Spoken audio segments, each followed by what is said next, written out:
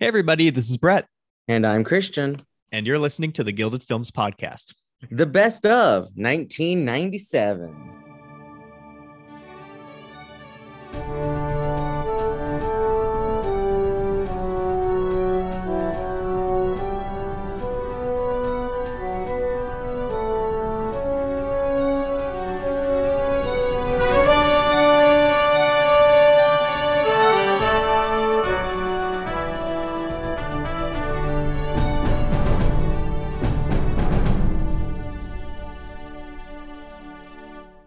Hello, everybody, and welcome to the Guild of Films podcast. This is Christian. How y'all doing? Hopefully, you've been sticking around with us as we talked in our last episode about the Best Picture winner and nominees from 1997. That was the 70th Academy Awards, and the big winner of the night. It didn't sink anything. It sunk the competition. There you go. It was Titanic. We all loved it. We all agreed that it should have won. Please listen to that episode. I don't even know how long it is. It's probably super long because we got really into Titanic. Okay, great movie. But anyway, we're not talking about that tonight for now. Instead, we're going to be doing our usual spiel where we talk about some of our favorite films that were nominated for things. And then it looks like from my list here, a lot that was not nominated, but maybe should have gotten some things. So anyway, welcome back to me. Hi. And Brett. Hello. Hello. And hello to Toby, because you are back to help us talk about some of these things. Hello. Are you excited? Yes, I'm very excited. Yeah. Toby picked some good things. Brett picked some really good things, and I picked amazing things. So, but yeah. Any other thoughts before we get into it? Not from me. I'm excited. I will say this is very hard to pick six because looking at the Letterboxd list, there's a lot of movies from 1997 and a lot that I think from the three of us too, from childhood. There's a few from childhood, like, Yeah. Hercules. We're not even talking about Hercules or anything. We should have, but I don't know. Stuff that I grew up with watching. Amazingly, yeah, the first one that we're going to be talking about, I kind of grew up watching it. I don't know if I should have, but you know what? With that, you're all going to be shocked at what it is. But so let's have Brett take it away because this is the first pick of the night.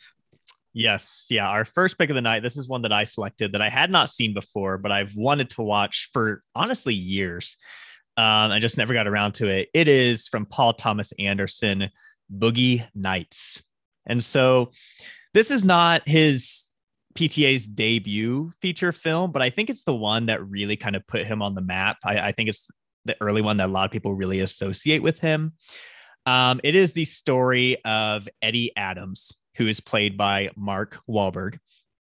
And he is like a 17-year-old. He works as a dishwasher at a club, but we find out he's doing some things on the side as well. And he is discovered by Jack Horner, who is played by Burt Reynolds. And we come to find out that he is an adult film director. And so Adams, he adopts the screen name Dirk Diggler, which is kind of awesome. And he basically dives into the world of pornographic filmmaking. And along the way, he meets a lot of different characters like Amber Waves, who's played by Julianne Moore. She's kind of like the big star who is kind of like the star of the porn scene. Roller Girl is the stage name of Heather Graham's character, who he kind of, becomes acquainted with early on. Reed Rothschild, played by John C. Reilly. There's a lot of people like this that all have their very unique intricacies and qualities and sometimes flaws as, we go along too. So, but I think this movie, a lot of it is honestly just kind of vibing. We're just kind of going into this world with Dirk Diggler and kind of experience it. And we're experiencing his highs and lows, but we're also experiencing the highs and lows of everybody around him.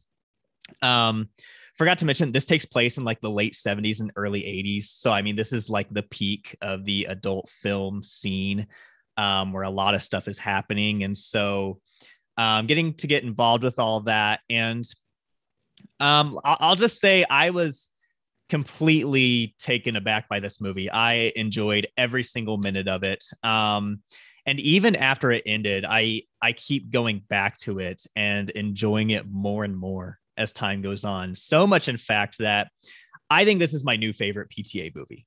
Like some of his movies I really love. I love The Master, especially love There Will Be Blood. That has been the top spot for me this whole time. But this one, I was just so transfixed by all the characters. I was really just kind of diving into this world because of how PTA uses the camera. I mean, the very opening shot is kind of like almost like the Copacabana scene in Goodfellas, in that it's taking us in and going throughout this club and like going by all the characters. It really makes us a really present viewer in the location and the narrative.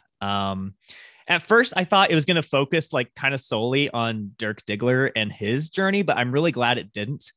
One, because I don't always like to focus on Mark Wahlberg the whole time, but also the other characters are just so fascinating. I was really, really into Julianne Moore's character here, and she's kind of going through this custody battle. And so I think what I really like most is that all these characters are very deep. They are flawed, but none of their flaws are that they are pornographic film actors. That's just something they do. And it never tries to shame them for that. And I really appreciate the way that it took that direction. And the film ends on a really high note with Living Thing from Electric Light Orchestra. It's like the perfect song to end the movie, and a really great soundtrack throughout the whole film. Yeah, I could go much more into it, but I want to hear y'all's thoughts because I pretty much fell in love with this movie. I mean, I have to agree because, like you said, it's not it takes you into the world, and it introduces you to all these characters. I really like Julianne Moore too. Like, that's just like she's introduced. You kind of like, you don't know who she is, and the more it goes on, it's like the more you like really get into her, and it's like so real. It's like she's like popping off the screen. It's just like so it's like acting. It's just like, with a capital A. What a picture. Exactly. I don't know. It just what a picture. That's what really for me. Like, I don't know if I liked it as much. I mean, I do like it, but it is a very unique movie that definitely takes you through all these characters in a very interesting way that isn't what you would typically would think about, like a porn scene or, yeah. You know what it is? It's about finding family. As RuPaul would say, we get to choose our families. Or something like that. I don't know. This is not to promote RuPaul. Anyway, story. Christian loves this movie, right? Brett said it was like my top 10 when he first met me or something like that. And you too. I don't know. I mean, it's good. It's in my top whatever I have now. It's 5 stars for me. But anyway, really weird personal connection to this movie because I watched it when I was maybe 10 years old. Ooh. And I shouldn't have. Yeah, it was one of those discreet movies. But when IFC channel used to be a really good channel and not just show 2.5 Men reruns every single fucking hour of the day. Okay, they used to actually show movies. I think commercial free, and they're still uninterrupted and they don't edit anything. But anyway, so they showed this a lot. I would watch it always like 10 o'clock at night when they would show it, and I liked it. And then I finally sat down a few years ago and watched like the thing in its entirety, because this is before DVR existed, and loved it even more. But no, it's great. Julianne Moore is great. Mark Wahlberg is actually pretty good. The scene where he's like, I'm the star of the show, whatever, Dirk Diggler, and Oscar, little clip there. Burt Reynolds, great. I really this time liked Heather Graham a lot as Roller Girl, and like her whole story. It's a sad story for her, to be quite honest. But like the best shot in this, if y'all watch this, please watch this movie. But it's when Luis Guzman is on the phone and he's like, is there a Maggie here? There's no Maggie here. And then the second that phrase ends, it cuts to Julianne Moore doing coke and stuff. And that is like, it's the most haunting image, though, because outside of this whole world of pornography, she has a life, I think she's honestly, you'll see where she is in my rankings, of course, but top-notch performance there. As, Julianne Moore is my best friend. But no, it's really good. It is great, Paul Thomas Anderson stuff. And then also, I just want to point out, knowing the background of Paul Thomas Anderson and his mother, and how Joanna Gleason, who plays Eddie's mom in this, went to Paul and was like, are you trying to say something about your mom? And he didn't respond. And she was like, okay, I got you. Ooh. Did you not read any of the fun facts? No, I didn't. No. A little bit of Eddie's story with his mom, how they have that really distant relationship. And then you read Paul Thomas Anderson's story about his mother. Same situation. They were both very distant from one another. Yeah. Fascinating. Yeah. So again, it's weird. And I've read this too. It's weird how this is a story about family, because it's definitely the family you choose type situation, which is, I mean, it's a good thing. Oddly positive, I guess, to the porn industry, but it's definitely positive. Yeah, it's like the porn industry is a second story here than anything else. It just happens to be where it takes place. Yeah. Could be anywhere. And as of this moment, we haven't seen Licorice Pizza yet, unfortunately, because circumstances, and they don't want to send out screeners or whatever. But I don't know. For me, this is probably my number one, and only because I have that weird connection of seeing it at such an early age and being like, wow, this is a great film. Yeah. Yeah. And like I said, when I first watched it, I knew I loved it. Like, it was always a 5-star movie for me. But as time goes on, it's become, in the 2 weeks since I've watched it, become my favorite of his. And I think it's probably the most accessible movie that I've seen of his. Which is funny because it is a movie about the porn industry. It's probably not one you take home to show the family, but there's not a whole lot of weirdness going on here, but it does take interesting directions still. Like, there are violent scenes in this movie. There are heartbreaking scenes in this movie, and also very funny scenes in this movie. And it really combines all of them really well. And there's just a nice flow to it. And the point about the porn industry is really interesting, just because some of the worst things that happen to the characters here are outside of that environment. And so it's really interesting because that's obviously such a stigmatized thing, the porn and the adult film industry, that it's interesting to see it presented as kind of a solace here for some of the characters, especially with, not going to reveal it entirely, but that last shot with Mark Wahlberg, and kind of, once again, like, the movie starts with us entering the club, it inserts, into Jack Horner's home and circles back through everybody. And it's interesting how it comes full circle that way. You know what I was thinking about as we're talking about this? It's, I hate this. I just forgot it. Damn it. Porn. I don't know. Oh, wow. I had such a good point too. Anyway, keep going. No, one other thought I had, we all obviously agree Julianne Moore is fantastic here, but also Burt Reynolds. I think he's great here as well. And he, would probably disagree, rest in peace. But I think that race went perfectly, because I think Robin Williams was the deserving performance and he won, but it seems like Burt Reynolds was the runner-up. And I think that's just the perfect placement of the two, because they did give two of the best supporting actor performances of the year. His face says it all. It's like he's just dead face. Like, this really? Like, also Mark Wahlberg doesn't like this movie anymore, and he prays for himself about it. Yeah, because the content is porn.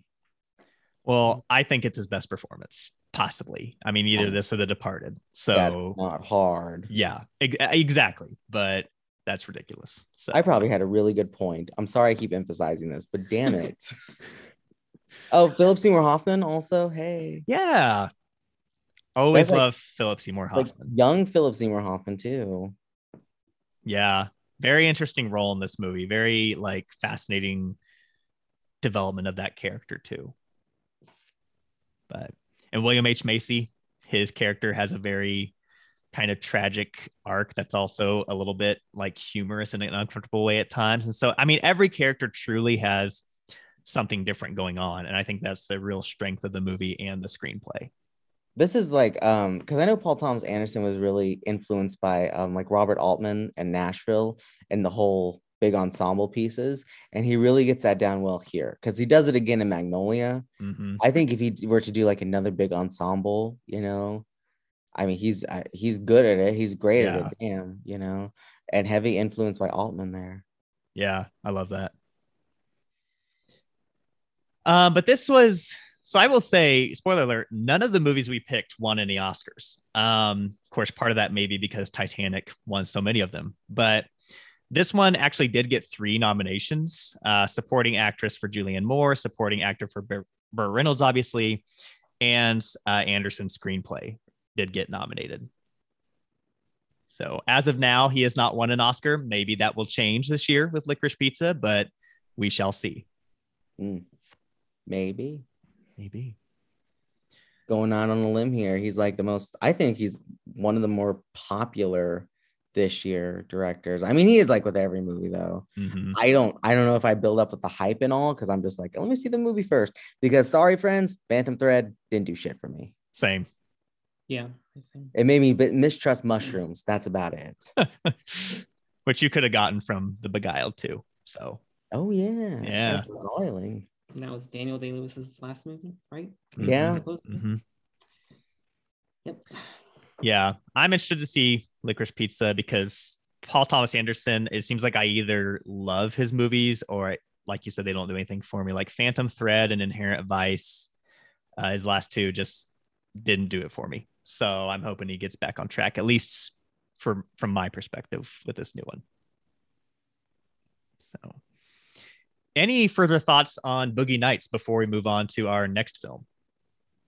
Fun for the whole family. Absolutely. Watch show it. Show the kids. Watch it with the family at Christmas this year. You'll enjoy it. All right. Well, Christian, you have our next film, so go ahead and take us away here. I do. Okay. So I originally picked another film, but just after a lot of thinking, I really went to one that I should have just picked in the first place because I wanted to see it again and I wanted you two to see it.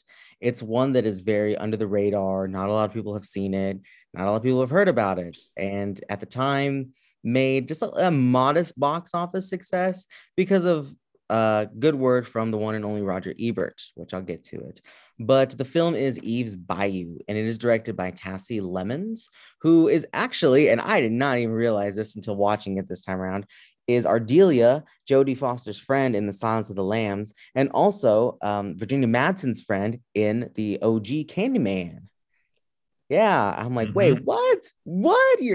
Yeah, so she wrote and she directed this, but it is about little, because she's a little girl, Eve Baptiste, played by Journey Smollett, who is now like, her own big named actress, last seen for me anyway in Birds of Prey. But she lives in Creole, Louisiana, so way down south, in a place called Eve's Bayou. So she's named after this former slave who then married a white man who freed her, had a lot of kids, passed down from generation to generation till we get to the family that is supposedly a direct descendant from that. One night, Eve witnesses her father in a sexual fling with a family friend. She tells her sister what she has seen. Her sister says, no, you didn't see any of that. Whatever. Let's put it in the back of our heads. She has an aunt played by, let me get a name. Oh my gosh. Debbie Morgan, Moselle Baptiste Delacroix, who is her aunt, who has the gift of second sight. So she can sort of see into not so much the future, but see events that may or may not occur. Some don't come true. She might be cursed as well, with a lot of her husbands dying. And she is given a warning. Well, actually, her mother, Eve's mother, played by Lynn Whitfield, is given a warning to always watch her children. Something bad might happen to them. And so she keeps the children in the house until one day a young boy is hit. The children are freed, but still there's this free to go about their day because they're trapped in the house. But there's still this internal conflict of, did Eve really see what she saw? How mad is she at her father? But then it turns out that her sister, this is why I get names, Cecily, played by Megan Good, her sister may or may not have had a weird near sexual encounter with their father. Again, the big theme of like, did I see this, did I not, is very prevalent in this film. Their father, played by Samuel L. Jackson. But did this occur? When Eve learns of this, she really wants to get revenge on her father because she knows if this happened, what she had seen earlier in the film might have happened. So it just goes from there, basically. She meets a local woman who, much like her aunt, has the gift of second sight, but uses it in a more voodoo hoodoo type way. I won't say how this ends because this is definitely one film that people should watch. I really liked it, of course. That's why I picked it. To me, on the second time, I really focused on the dialogue of the whole thing. I could definitely get like a feeling of Southern Gothic almost. And there's narration, not throughout the whole thing, but at the beginning and the end, which felt very like To Kill a Mockingbird, Scout narrating this piece, especially with Eve, who's the obviously the titular character here, but it's all seen through her eyes. It's a very good movie. It's another family. It's not a family movie, but it's a family dynamics of keeping a family together through their own internal strife, grief, especially. But yeah, I really liked it this time. I liked it more this time than I did the first time. First time, I'm not sure exactly what I was getting into. This time, I had a bit of an idea. All the performances are great in this. Jurnee Smollett is terrific. Child acting performances, yeah, top notch there. And Debbie Morgan as her aunt is very good as well. What else do I want to say about this? Oh, yeah, Roger Ebert. This is his number one film of the year of 1997. Yeah, so there you go. He's the reason why this made I think 13 or so million dollars over its $3 million. Yeah. So if you can seek this out, definitely it's on HBO Max. And especially one made by a Black female director. Mm-hmm. Yeah, there you go. I don't think what has she made? Kasi Lemmons. Sorry. Harriet. She made Harriet. Yes. Because when I told that to Toby, he was like, wait, what? Yeah. The miniseries about Madam C.J. Walker. Isn't that like Octavia in that? Oh, yeah. Okay. Yeah. So she's worked with Octavia last year. The big one is the one she has coming up in 2022. The title, I Want to Dance with Somebody. I think we all know who that's about. So I didn't know this. Yeah, I didn't either. I found this out while you were talking. So I'm very fascinated to see that when it comes out next year. Interesting. So yeah, it looks like she's pretty much moved into the director seat now, which is great, But yeah, that is Eve's Bayou. So I know both of you haven't seen this, right? Right. Yeah. Oh, okay. Right. Correct. Go ahead. Yeah, I was really glad you picked this one because it was one that I had on my list, but wasn't totally sure if I would get to. And I was really fascinated by it. If it's not right there among my very favorites of the year, but it's perhaps one of the most fascinating movies of the year, just because it is so different and interesting. Like on one hand, yes, it is this story of family dynamics in, the Bayou, but it's also very mythical. This kind of like mystic nature has a huge presence in the movie. And this, like you were talking about, this idea of memory is just really, really interesting to me.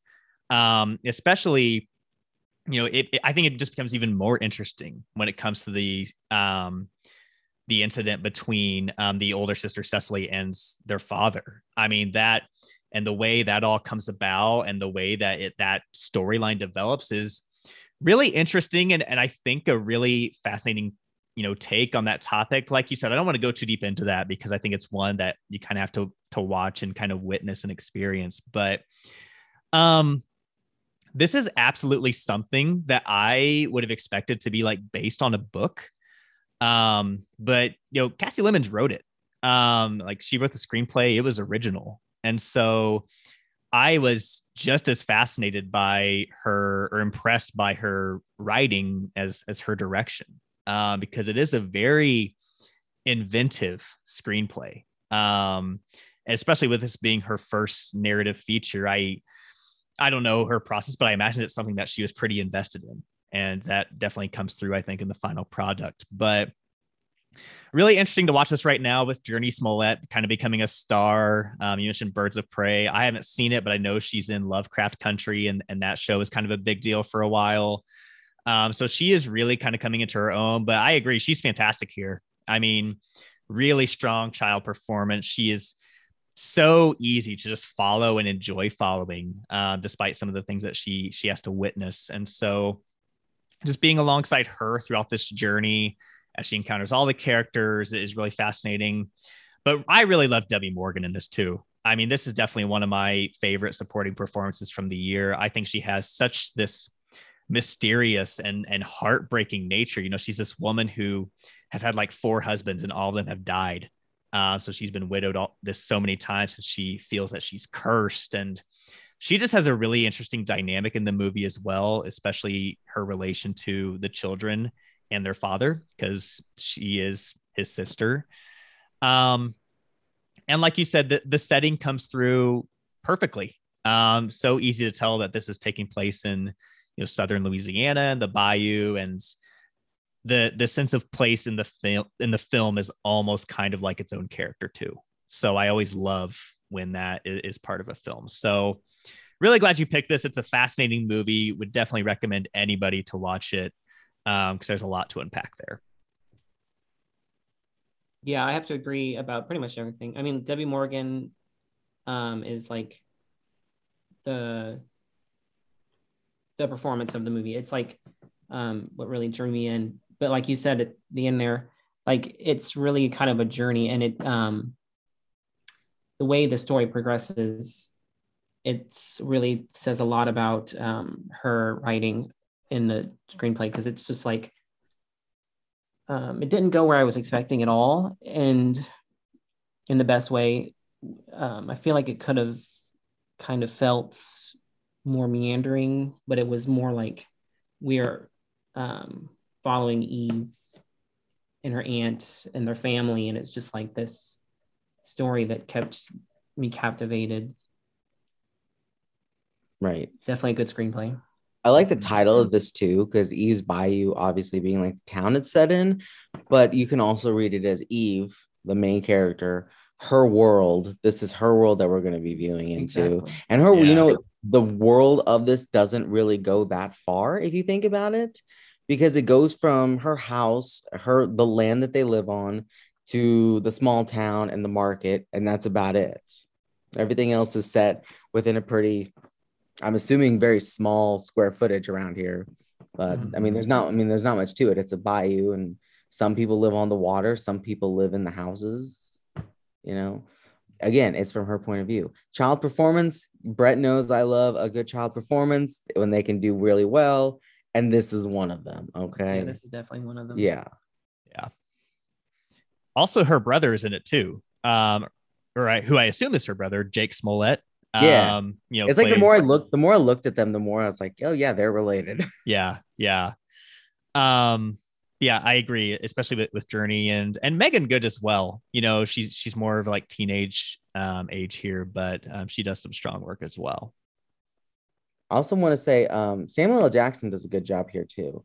And it's kind of interesting that he is, I guess, the superstar A-lister in this movie, because it's like a low budget independent film, but like to take the option of being in this, even because his scenes are very, very brief, like he's in your cameo style in here, but he's also really good. And it's heartbreaking that the stuff that he has to go through, but also like obviously questionable the things he goes through as well.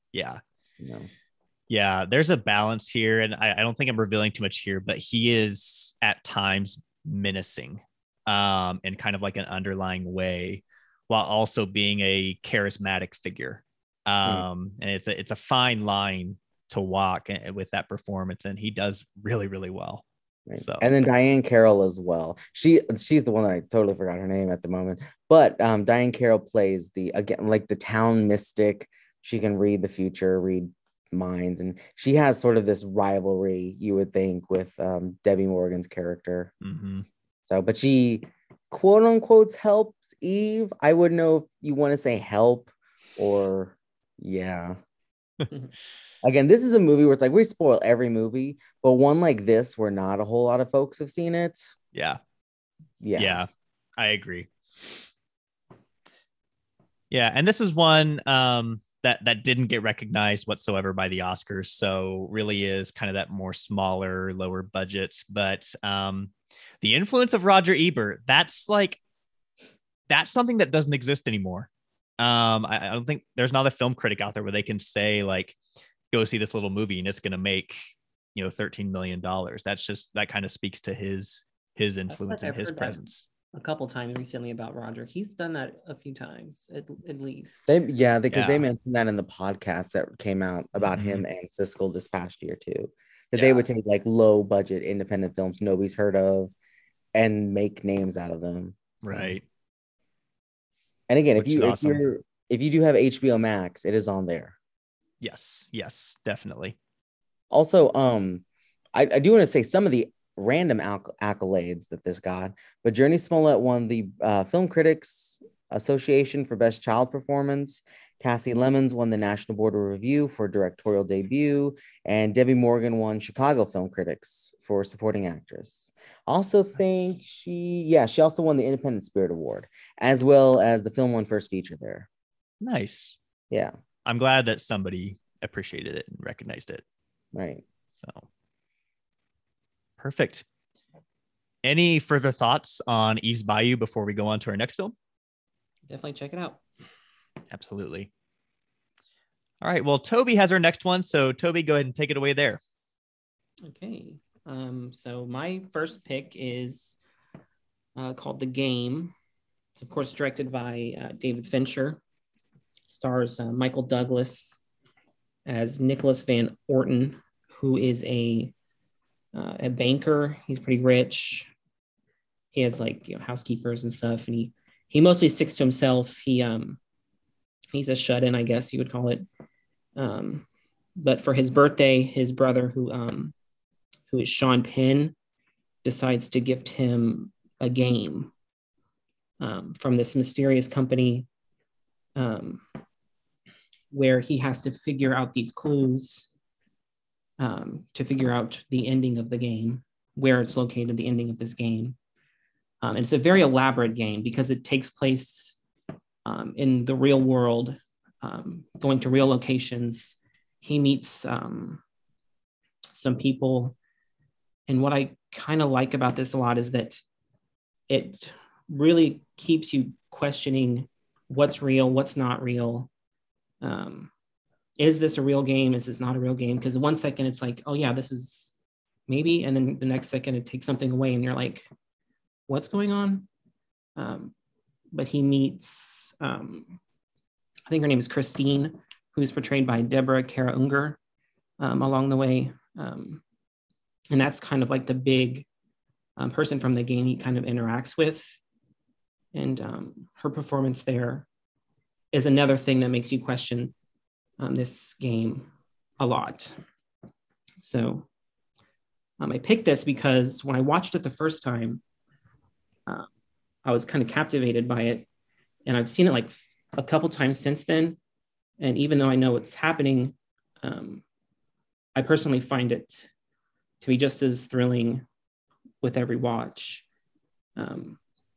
Because there are kind of smaller details. It is kind of a thriller sort of movie. And I feel like it's personally, it's one of my favorite David Fincher movies. There are some flaws with it, of course, but yeah, I really enjoy it. I like it a lot. So I'm only going first because I know Brett's rating and thoughts on this. But anyway, so I watched this back in I always like telling people when I watch things for the first time, it's a theme. But anyway, I watched this for the first time back in 2013, and it was a double feature between this and Panic Room.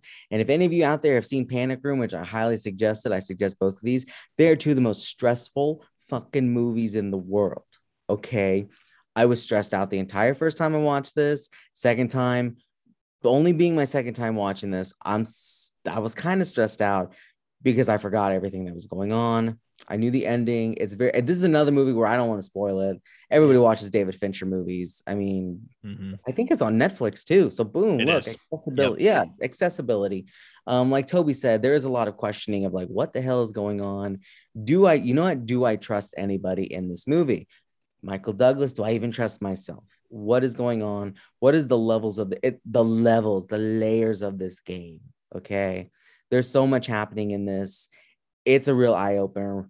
Definitely a thriller, mystery, dark, twisted as hell. And if you've ever seen the movie Game Night from a few years ago, that is a funny remake of this movie.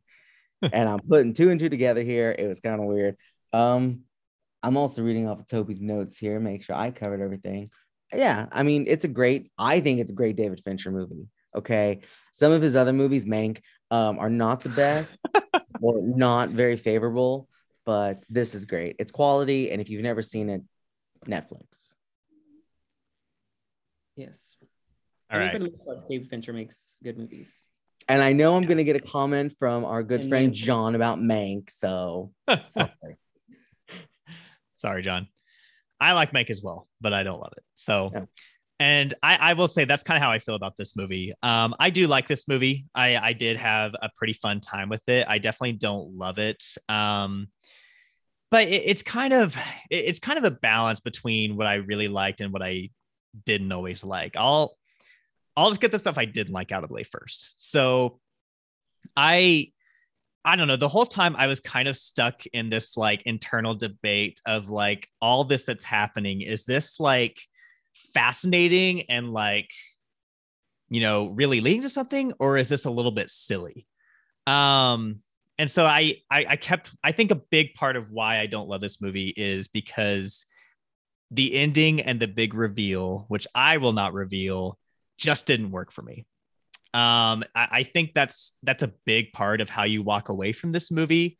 And I do see how it could work for a lot of people, but for me, it was just kind of like, oh, and especially, I don't know, I can't go further without spoiling things, but when you think about Michael Douglas's character and the things that he's experienced in his past and what eventually leads to the end of the game, I was just like, I don't know if the message this is trying to give is coming through as successfully. Well, just real quick, I mean, it doesn't work for David Fincher either because he doesn't personally like the ending of the movie. He regrets the movie now. So. Oh, interesting. It doesn't end the way he wanted it to end. Gotcha. And it has something to do with like the producers and the company who made it. It's Gotcha. Yeah. It's not the ending that he wanted, but.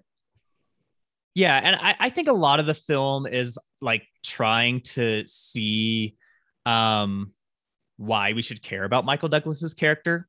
And I think that's why they approach the ending they do. And I totally understand that. So I can't fault it too much for that. It was just one of those that just like, for me personally, it didn't land. I also give the film credit by saying like, I really don't know how I want it to end. I definitely want to be surprised and shocked. And in some ways I was, but in a different way. But that was kind of the main thing for me. I just found it, that balance in between of like trying to find like, is this something serious or is it just like something silly? And then the ending, and it all didn't really come together for me the way that really worked. But what I did like about it is despite all of that and despite the internal struggle the whole time, it's captivating. Like it's kind of impossible to not be captivated by the movie and want to know where is all this going to lead. And the various characters that come in and out definitely play a role in that. I think, you know, Christine and, you know, Deborah Kara Unger's character plays a big role in that, like you mentioned, Toby. So I enjoyed that aspect. I do think it is kind of a credit to David Fincher's direction to take a script that I did find some places I didn't really like, but still just keep me very entranced the entire time. And I will say that Michael Douglas, this is a role that he was probably born to play. I mean, he obviously did Wall Street, and who else could do? I mean, other people could do these roles, sure, but like Michael Douglas fits in perfectly. I think he gives a great performance here, and really sells some of that fear and whatnot really well. So this is one that it's one that, like I said, I don't love, but I would definitely easily recommend because I could see a lot of people enjoying it and having a good time with it some way or another. So yeah. I do agree. I think you said this in your review that Michael Douglas's character is like hard to like, and it's like by the end of it, you're like, is he really learning anything from this? Because you don't really see him learn anything from, spoiler alert, but you don't really see him learn anything from the game. I think whatever it is. I think the game fucks him up too much to even it's learn going so anything. quickly and it's going so traumatically that Yeah, maybe it is too hard to learn something, but he doesn't like. Yeah. Tell the listeners who originally was in the Sean Penn role. Apparently, Jodie Foster was supposed to be his sibling, but she wanted to be his daughter, and David Fincher didn't like that. Didn't like that idea, so she sued, and it was settled out of court. But yeah, she wanted to be his daughter. Oh, interesting. Yeah. Wow. I mean, typically after Panic Room. It's before Panic Room. Oh. But in the Panic Room situation, she got that role because Nicole Kidman had to drop out because she had injuries from Moulin Rouge. So I wouldn't believe though that David's like, hey, I owe somebody a favor. Right. But it's like the more we watched it and the more I knew that fact, I'm like, it'd have been interesting to see Jodie Foster in there being like, show, Dad, how's the game going? I guess Michael Douglas also thought they were too close in age, but they had played like a father and daughter role before. I don't know. Fascinating. Sean Penn's fine. He's there, Yeah, it's not a big role. He was in the room. Yeah, agreed.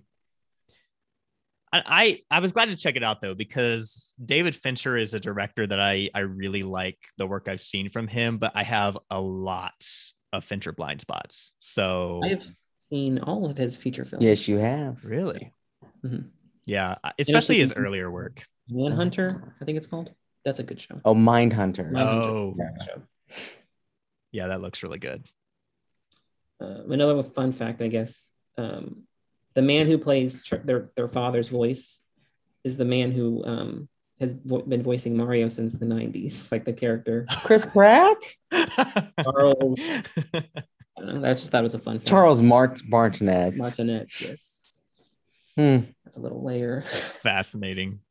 The fact that anybody would go through this whole game and like this company would go so deep as to infiltrate your house, put cameras in it, like that's some fucked up shit. And like all these places.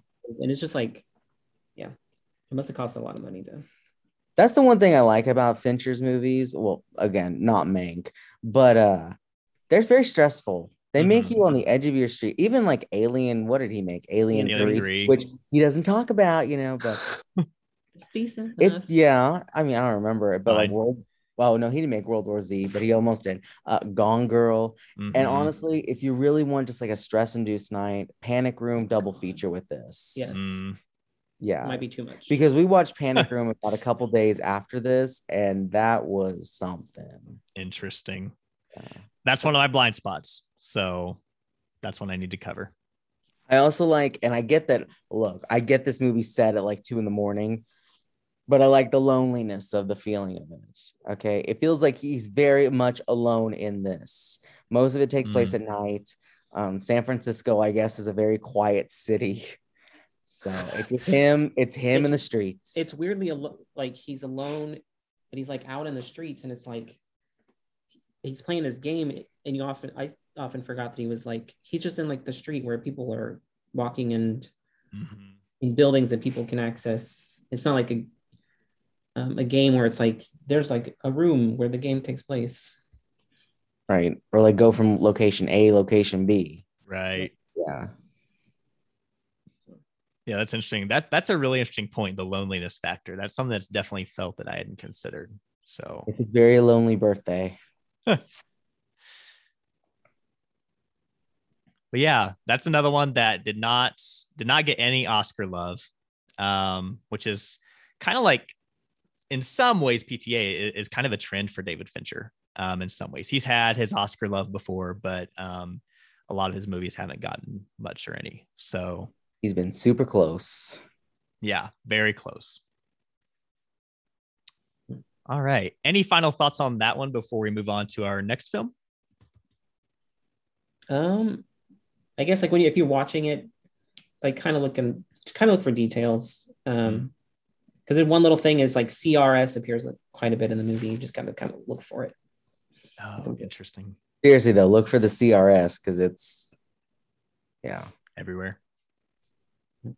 Yep. Very nice.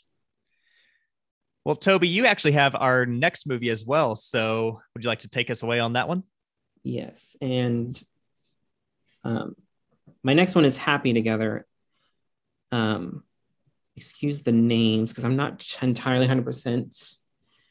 It's directed by Wong Kar-wai. Is that about right? Yeah, I think so. It stars Tony Luing Chow Wai as It's Lay. Lei. He is a gay man who is visiting Argentina with his partner Ho Po Wing. And they're visiting Argentina to save their relationship. That doesn't work. They break up while they're in Argentina, and they can't afford to go back to Hong Kong. So they have to get jobs there. Y becomes a doorman. He later works in a restaurant and at a meat packing plant. Po Wing himself becomes a prostitute. He prostitutes himself. The main kind of bulk of the movie is after Po Wing gets beaten by a client so badly that he can't use his hands, and he has to stay with Lei for an extended period of time. What I really like about this movie is that it's this really kind of deep portrayal of loneliness in relationships, because these two men are like clearly not working. They don't work together, but they're alone in Argentina. They have no one to turn to but each other. And this cinematography is excellent. There's one scene in particular where they're dancing. That's probably one of my favorite shots from the movie. So that's kind of where the movie goes. It doesn't have like a whole lot of plot, I don't think.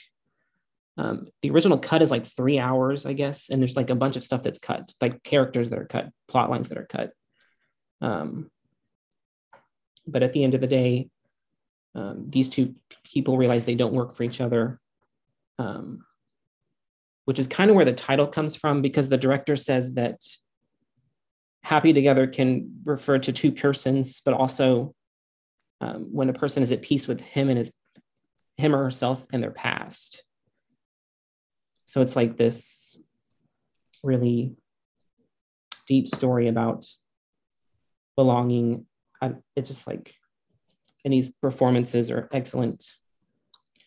It's kind of hard to, describe because, like I said, there's not much plot, but I really enjoyed it. Just for the cinematography alone, it's just really great. Yeah, I agree, especially on that last point about the cinematography. It's so like moody, and it's got like, kind of like the neon greens and the reds, and which admission time, this is my first Wong Kar-wai film. So not a filmmaker that I'm familiar with. I would like to get into, obviously. But that's something I've always kind of heard or seen associated with his work. And I think it's just really fascinating here. And the way you can tell there's so much thought is put into every shot, not just the composition and the colors, but, some of it is in color. Some of it is in black and white. You can tell that the color scheme itself is something that is very, very specific. I would like to rewatch this at some point and just focus on the colors and just kind of decipher those. And I imagine you could probably write a book on it. But I really, really loved the performances as well, especially Tony Leung. He was in Shang-Chi this year, so kind of nice to see him still working and whatnot. But I thought he was pretty terrific. In a very, very quiet performance, not a ton of dialogue. But there's a scene where he is basically, he's given this voice recorder. And I'm blanking. I can't remember what he tells him to say into it. I think it's like something that, like, tell me something about yourself or something. Yeah. He's like leaving, so he wants him to be able to like capture a little bit of who he is on the recording. Right. And Tony Leung just kind of brings it to his face and holds it up, and he just kind of softly sobs. And it's an extremely powerful scene where just everything that we have watched from this film, which is primarily issues between him and his lover, is coming out. And it's very, very emotional, especially for a character like I said, does not talk much. We don't really get into his inner feelings all the time. But I think it's like Toby said, these are two characters that absolutely, between Lei and Hopo Wing, they should not be together. They do not work for each other, but they're so drawn to each other and keep finding their way back that it's kind of this journey about them learning to live together and also learning to live apart. I think location, the way that plays a role here, and that for most of the film, they're in Argentina, and they both, they want to get back to Hong Kong. They want to get home.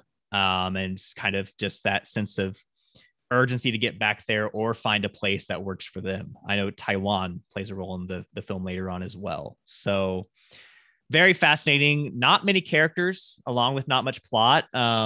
It's really interesting to hear that so many were cut, because like I'm looking at the IMDb page. This must be only those with speaking parts. They have 5 actors listed. Yeah, there's like there's no women, and obviously but there's like a woman, I guess, whose character's cut that has like a few scenes, but I mean, she's just like cut from the movie. The original had 3 hours, but yeah, it's really fascinating, a 3-hour cut, because it's only an hour and 36 minutes, the version we have here. So, yeah, Wong Kar-wai, he has a collection out with Criterion now. I'd like to definitely check out more of his work, and this is a really fascinating start to that. I have seen In the Mood for Love, but I don't remember it at all. So, and this was my first time seeing this too. I enjoyed it also. At first, we thought that we were watching this whole movie in black and white, because Toby didn't remember if it transitions, or because we watched it on Criterion Channel and it was like in its original formatting. So for whatever reason, we thought, oh, it's in black and white. We got a story to tell Brett. But then it slowly shifted into the color scheme. I guess that the Criterion Channel has the 4K resolution version of it. They call it like the alternate version. Is that what you're talking about? Yeah. I don't know, but it's like presented in its original formatting. I don't know. But it was like the same length. It wasn't longer or anything. So, but again, yeah, I did like it. Love the colors in it. Really love the performances. Tony Leung, who I kind of just realized who this was this year with the Shang-Chi, and now seeing him here super young. Fascinating performance. Again, we're talking about loneliness. We talked about loneliness the last movie. This one, hell, even the last one we'll speak about. But big theme here. A shout out to the late great Stephen Sondheim, because I just thought of a song that really relates to this, called like We Do Not Belong Together, because it's perfect. These two do not belong together. They're very mismatched from the beginning. Although the film opens with them basically having sex, you think it's going to go somewhere, and it doesn't. It's a bad relationship, but they don't got anywhere to go. Argentina is where it's at. Yeah. Mm-hmm. They're trapped in Argentina. They're the only two they know who speak the language. Other people around them are like, you got to give me a new Chinese girl and stuff. And it's like, where am I going to find somebody? Okay, I can barely find myself. I like the music a lot. Like the last scene. I mean, it's not really a spoiler alert, because it's not really like a movie that has a plot, like I said. But at the end, when he goes to the waterfall, that song at the end there is like that, combined with like how like the cinematography in there is just like, this is the whole point of like everything that he's been like going to, and it's like really powerful. I like that a lot. Like when he's standing there in the waterfall. The dog agrees. Yes. The dog agrees. Look at that. Sorry. You're fine. But yeah. I think this movie is the music choice. I will say at the beginning, like just to say something completely different. When we started the movie, I was like, this is going really fast. It's like one scene after the other, and it's very like edited very quickly there at the beginning. So it's almost like concerning. That the whole movie is going to be like that, but it wasn't. It was obviously very different than that. But right. I'm glad I kind of didn't know that going into this, it didn't have a plot, because it probably would have made me a little bit more, I don't know. It probably would have bored me. I feel like it has a plot, but it's more of like a, what do you call that? It's definitely happens. It's a non-linear plot. you know. It's a plot where stuff happens. Yeah. What do you call that? I forget. Oh, but I mean, it jumps around a lot. I also wanted to say I think this film was kind of sexy when at times when they are together. The tango in the apartment scene. Yeah. I mean, again, even though they don't belong together at all. Right. Well, they kind of like, it's like they're trying to make it work almost, because they just have each other, but then they realize this isn't gonna work. Yeah. When they move on. Yeah. Makes me kind of wonder how the novel works. You know, with it being based on a novel, I would be interested to just read that and see. Is it different? According to IMDb, it says based on the novel, The Buenos Aires Affair. Oh, okay. I actually didn't know that, but this is another one that I just realized as we were talking. So, interesting. The title translates literally from Chinese to "spring light at first glance," which is, I guess, like an idiom in Chinese that suggests a glimpse of something intimate. So it's like, I guess that's the movie in a nutshell. You get little glances into their. Also, I think I read somewhere where he filmed it in Argentina because of obviously the sexual content as well. Because I don't know, maybe he wanted to make this movie, I guess, because and wanted the the gay couple to be like as universal as possible. Like these problems that this couple's facing, it could be anybody. It could be like any gender facing these problems, because I guess there wasn't a lot of movies from Hong Kong that were like that. Marriage Story. Yeah, so I'm trying to okay. So yeah, there's like complicated like transfer why they filmed in Argentina. It's like this complicated thing. So I don't know if it was directly based on the novel because it doesn't say that in like Wikipedia or nearly anywhere else. But I found an article that said it is widely considered to be an inspiration for the story. So probably not like a direct adaptation or anything like that. Gotcha. Damn, I thought I had another adapted screenplay now. This it was not nominated for anything, obviously, but it says it was in contention for the Palme d'Or and won Best Director at the 1997 Cannes Film Festival. Nice. I could see that. And screened at several film festivals, including Toronto. Yeah. It's cool. Definitely a fascinating movie, a very interesting kind of romance, or anti-romance, however you want to look at it. So definitely like Tony's, was it Tony? Yeah. His performance is definitely like one of those ones that's like quieter, but then you like get to see into him in his mind, and you like, he's such a complex character because it's like he doesn't know where he belongs. He can't get back to where he wants to be, but he's like with this man that he doesn't want to be with. But it's like, why does he take care of him? He doesn't have to. Right. Yeah, I feel like we learn a lot about his character just from looking at him and like watching him. And it's so subtle, but like it does. I don't know. It kind of draws you in. You feel closer to him with just his small expressions, and you can tell there's a sense of annoyance, but also care. And I don't know. I just find it really impressive how he's able to deliver all that with so little to say, and with his kind of subtle expressions. It's really fascinating. Yeah.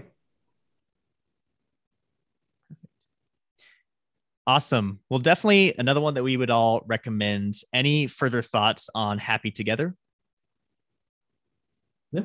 Oh, if you have HBO, go. HBO. Oh, wow. Look how far back I can go. If you have HBO Max, it is on there. Mm-hmm. Yeah. I actually texted Christian the other night and said, like, a lot of the 1997 movies are on HBO Max. So shout out to them. But Right. That's a lot of good thing about doing like the 90s and the 2000s and the 2010s because they're easily accessible these days. yeah, absolutely. Well, I know our next one is one that I'm sure Christian has been very excited to talk about. So Christian, why don't you take us away with our next one? I rise. My time has come. All right. So this is one of, if not the greatest biopics about a singer whose life was cut tragically short.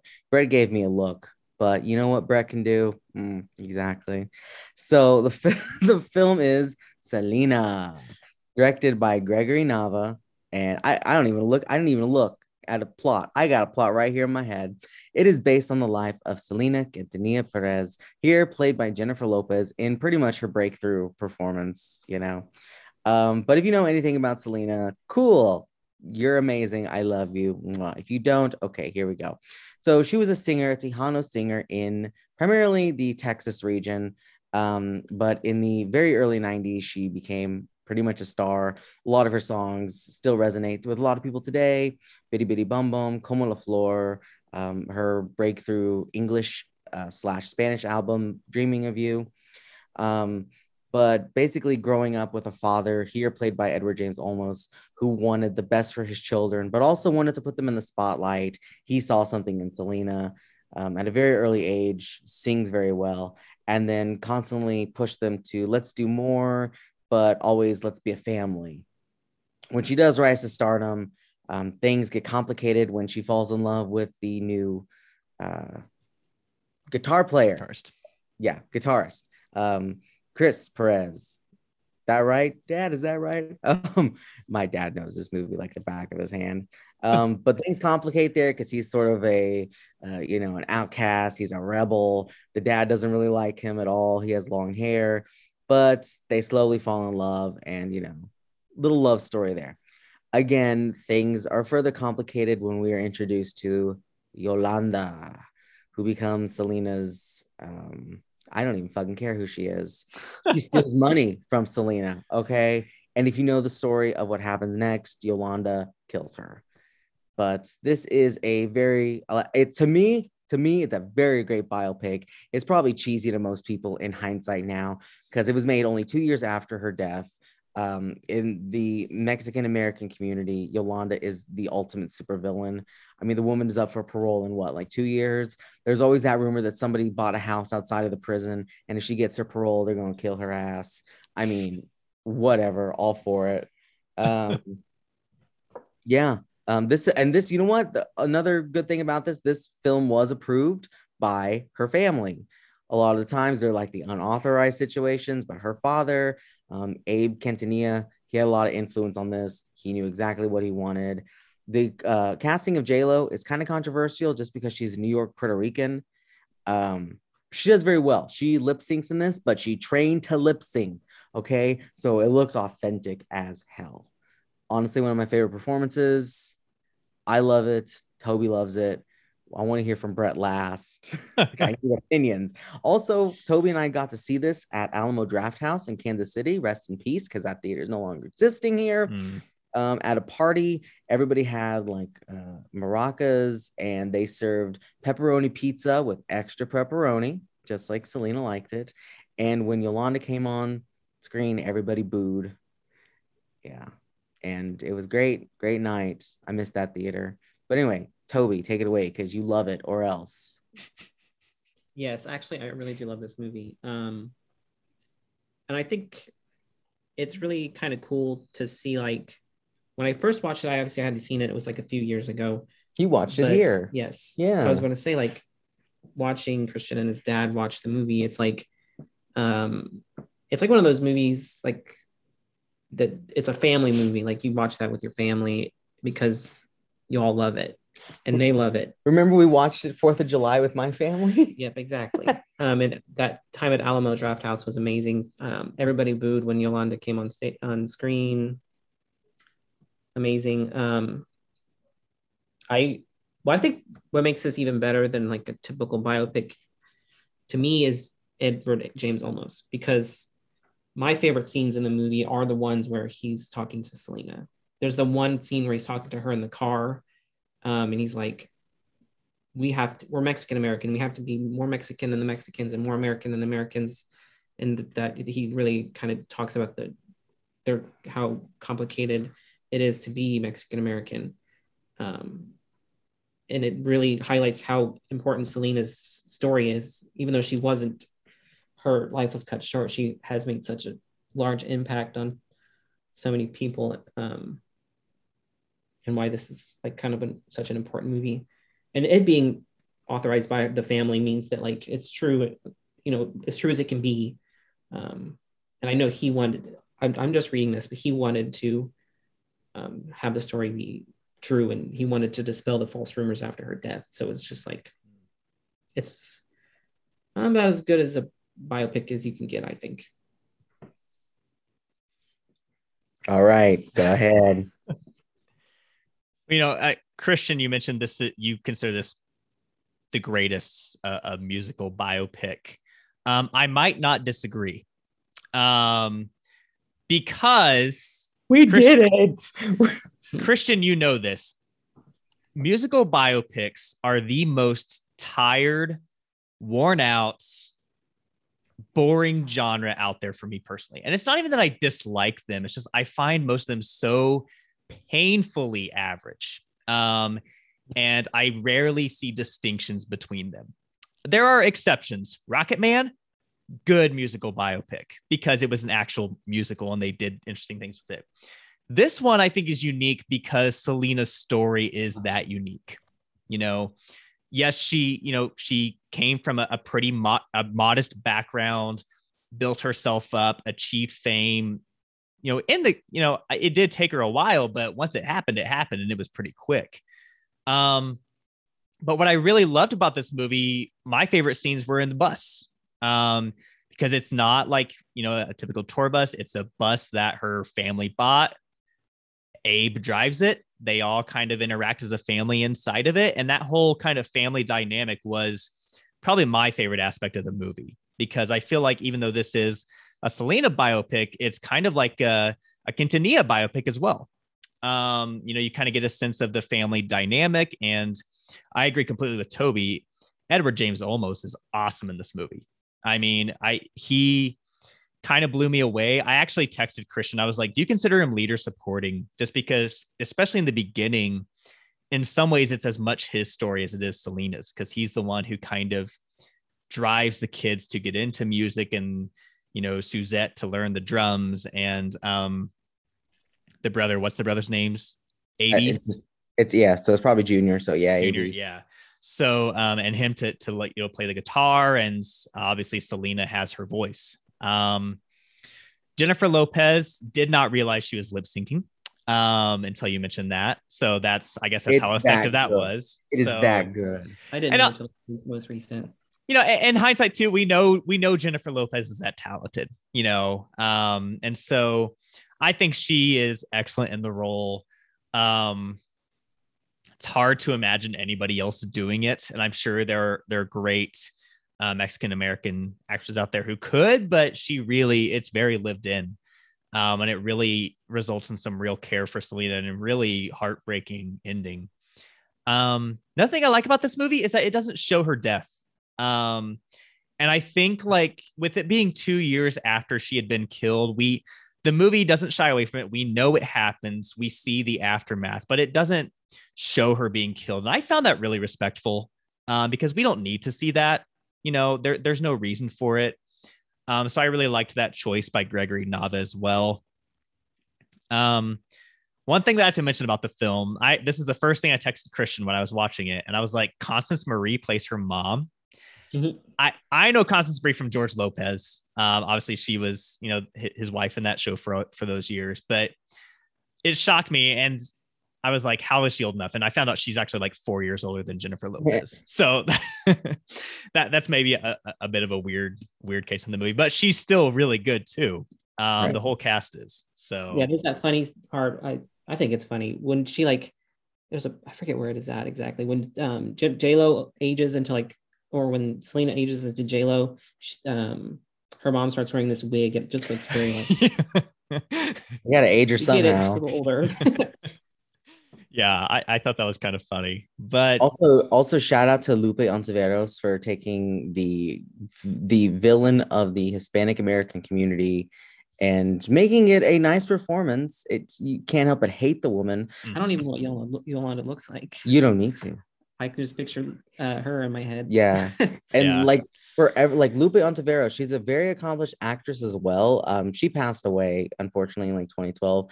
But if you read her bio, she really she wanted more than just maid roles, let's say. Yeah, she wanted more than just maid roles out of her life. Really championed for a lot of creativeness. And I mean, the role, she's perfect in this role. Again, I mean, it's a different role because it's such a vile person to a lot of people, you know? Yeah, she's not in a lot of things, but she's in some good things. Like Real Women Have Curves, that's a good movie. Yeah, when you see her in movies, she's very recognizable, obviously. Yeah. Good. I will address the fact that I gave this 4 stars. So obviously I don't love it as much as you two do. Yeah, I mean, it does do those typical biopic things that you expect, you know, like, yeah, this story, is it really true? You know why it's 5 for me, because I grew up with it. Exactly. Yeah. And I think for me, it was kind of what you mentioned. Sometimes I thought the dialogue needed some work. That kind of cheesy factor you mentioned. But it's not consistent. There are just moments where that it kind of came up that way. And the other thing too is that I don't know, it's conflicting because on the one hand, I don't want her to have that much screen time, but like Yolanda kind of just shows up. And she's like all of a sudden there. And maybe that's a reflection of what it was like in real life, but it was like she showed up and I'm like, wait, like Yolanda, like the Yolanda. And so it was 20 minutes. Yeah, I didn't realize that either because we watched it this time. I paused it because I had to go to the bathroom right as Yolanda entered, and there's only 20 minutes left when she enters. Yeah. So But I wonder if that's because it was again 2 years after, and it's still painful. And also, I think the movie is trying to be like, this is who Selena was, more so than like this is who killed her. Like, Sure. The movie is like building up to like, this is who Selena is. This is why you should care about who she was, more so than who Yolanda was. Sure, that makes sense too. But no, really good music, obviously too. Yes. So,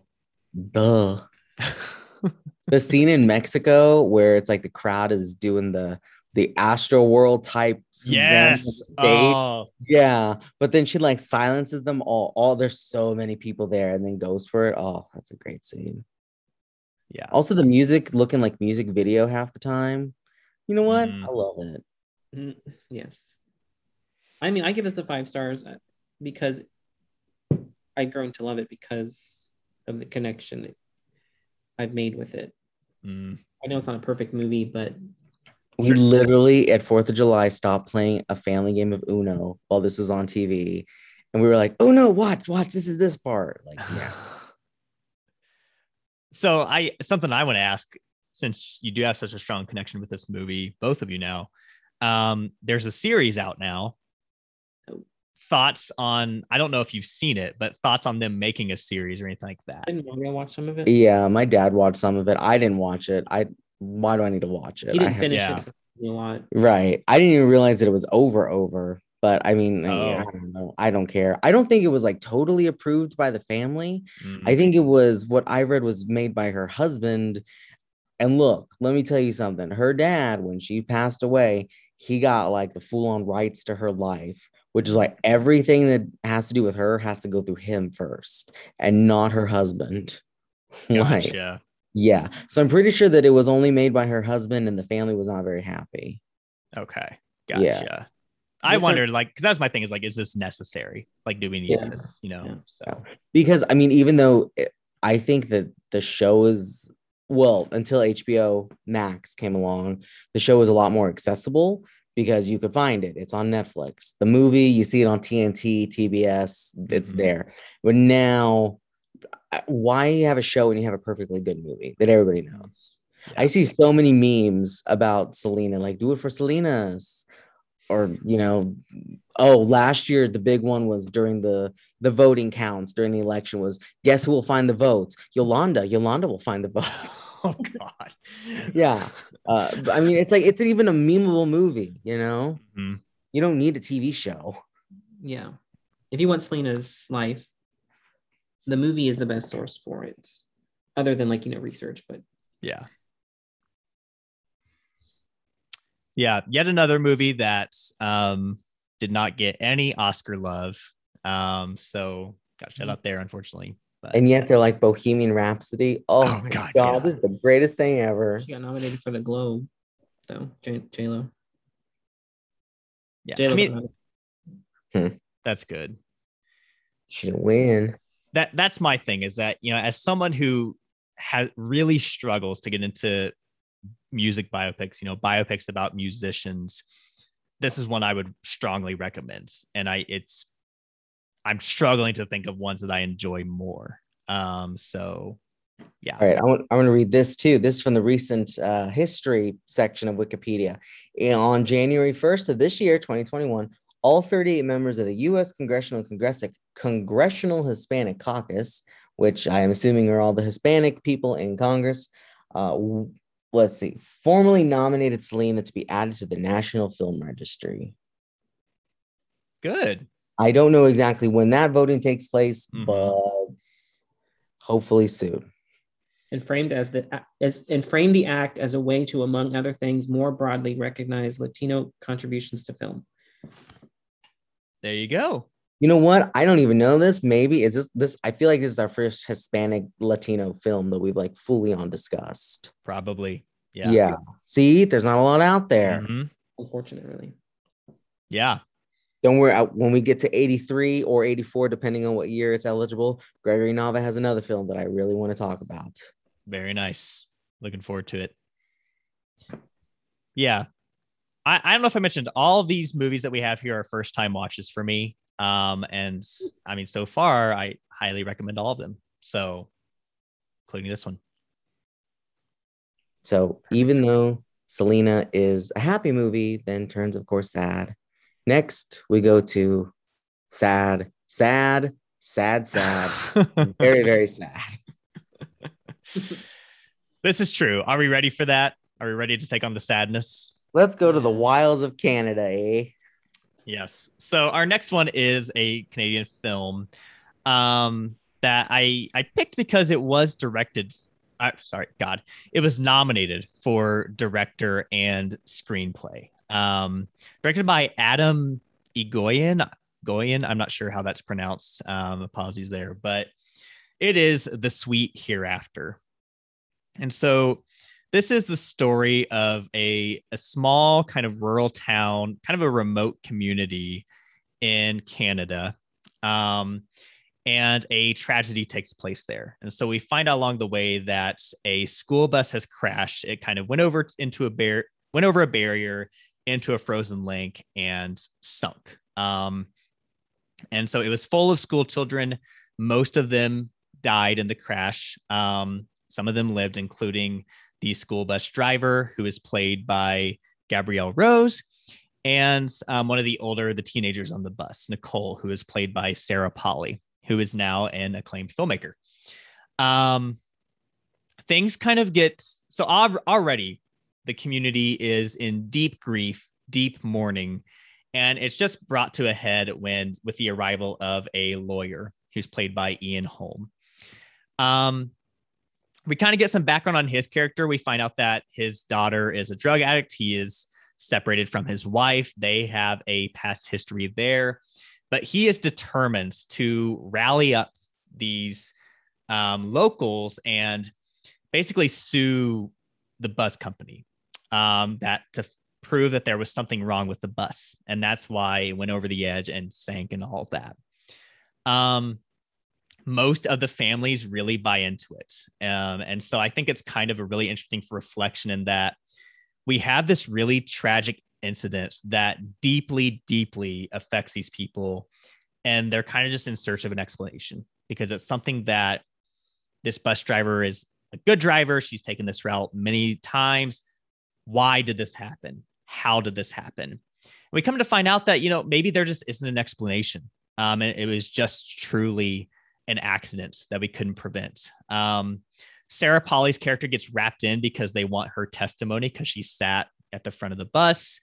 There's a character played by Bruce Greenwood, who is the father of two of the young children who died in the crash. And he actually saw it because he followed them to school. And he's actually one who is kind of on the flip side of like, there's no reason to sue for this. We need to just move on. But what I really like about this film is that it doesn't take a straightforward narrative. It goes back and forth between what's happening with the lawyer and what led up to the crash and the crash itself from various points of view. And I think it really helps in kind of formulating this story, but also getting into the memory of it all and trying to piece together the pieces as you would as someone who's kind of exploring how this happened. And, maybe it strikes me being from a small community, but I think what I really love most about this film is it really does capture how an incident like this, where I think it said like 14 children died, affects the community as a whole. And basically what we take from it is that this community is not what it was before, and it's never going to be the same. And so that was really impactful, extremely sad, very sorrowful and depressing, but that's just the way it is. And the characters are coming to terms with that. So I really enjoyed it. I think it's a fascinating movie, really well written, really well directed. So I understand both of those noms. What say you all? I really enjoyed this too. And it's one of those movies I think that's gotten better in my mind as I've gotten farther away from it. I don't know if you've seen Mass from this year yet, but it kind of reminds me of that in a way. There's like these interviews, and like you said, it's not linear, but it gives you insight into what happened and how it affected these people. And it's just so powerful. The performances are just like, it blew me away. And I'm still thinking, like the bus driver, I forget her name, but that's what keeps coming back to me. Definitely.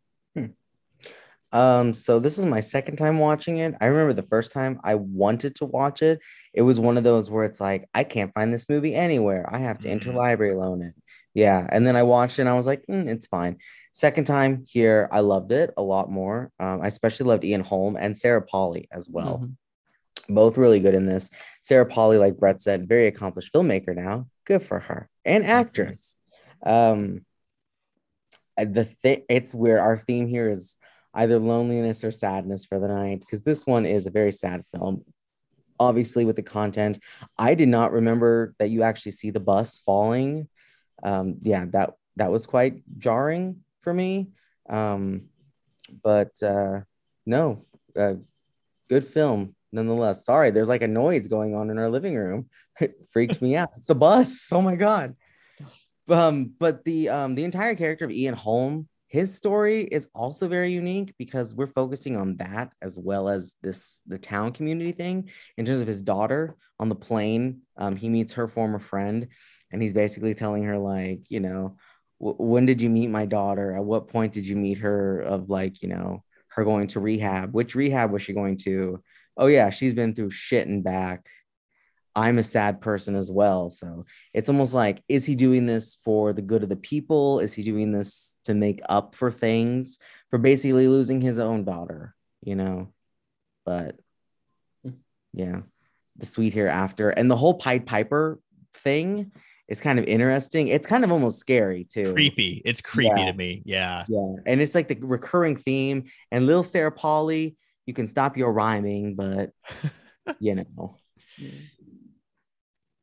Yeah, that's a big question too. That's really interesting to the film is like, why is Ian Holm doing this? Like nobody calls him. He just shows up and tries to kind of like rally the troops. But same thing, you peel back the layers, you figure out his past, and you think, how do those mesh? And it's really interesting. I will also say that it's like, I think the setting of Canada is really good too, because it's cold feeling, and they make it, of course, cold feeling with all the damn snow going on. Yeah. And what is the bus driver's name in this too? Dolores. Dolores. Dolores, Oh, that's haha. Yes. A very familiar name to us.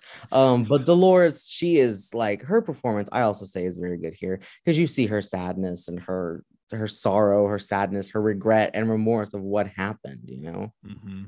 That's actually my favorite performance in the film, I think. Because she has that scene where like she's talking about, she has the photos on her wall of some of the students, and so you get the sense that like she was someone who really not only experienced this traumatic event, but deeply cared about these kids, and had a connection with many of them. And to kind of see her break down as a result of that. And, you know, even sometimes people question whether she's to blame, which is really heartbreaking too, because as you see the instant, you realize it was just a turn of events that just happened. And so, yeah, she was definitely my favorite, but I enjoyed everybody in the movie, the whole cast. Yeah, I mean, I definitely agree about that, because she has like pictures of the kids in her house. She didn't do this on purpose. She didn't Mm-hmm. like there's no bad intent on her part. In that the first scene where she's interviewed, she kind of unravels as the interview goes on, and it's just like the whole movie is just so, it really hits you. Yeah. Really. Extremely heartbreaking if you're in the mood for a very depressing movie, but that is also very good, and sticks with you. This is definitely one to consider. This is one of the few that we picked that did get a couple of Oscar nominations, like I mentioned, the director and adapted screenplay. So this was based on a novel that I think was actually based on a real incident that took place in Texas, is what I read. Yeah. So Yes. yeah, that's kind of heartbreaking on its own. So not a commercial success, but definitely like a critical success, probably. Yeah. Yeah. It's always, I mean, I think it's weird to anybody where you have a nomination for director, but it's like, fuck the movie. right. Yeah. You know? And especially like one of only 2 nominations. Like it wasn't like an all-around success. None of the actors were in or anything like that. So also I was actually surprised. I recognize a lot of the actors because Bruce Greenwood is one of those, hey, it's that guy. yeah. Sarah Polley, Ian Holm, of course. And then Sarah Polley's father, who, questionable things there, is Brie Larson's stepdad in Room. Oh. Yeah. So he's Joan Allen's husband in that. Okay. Yeah. Interesting.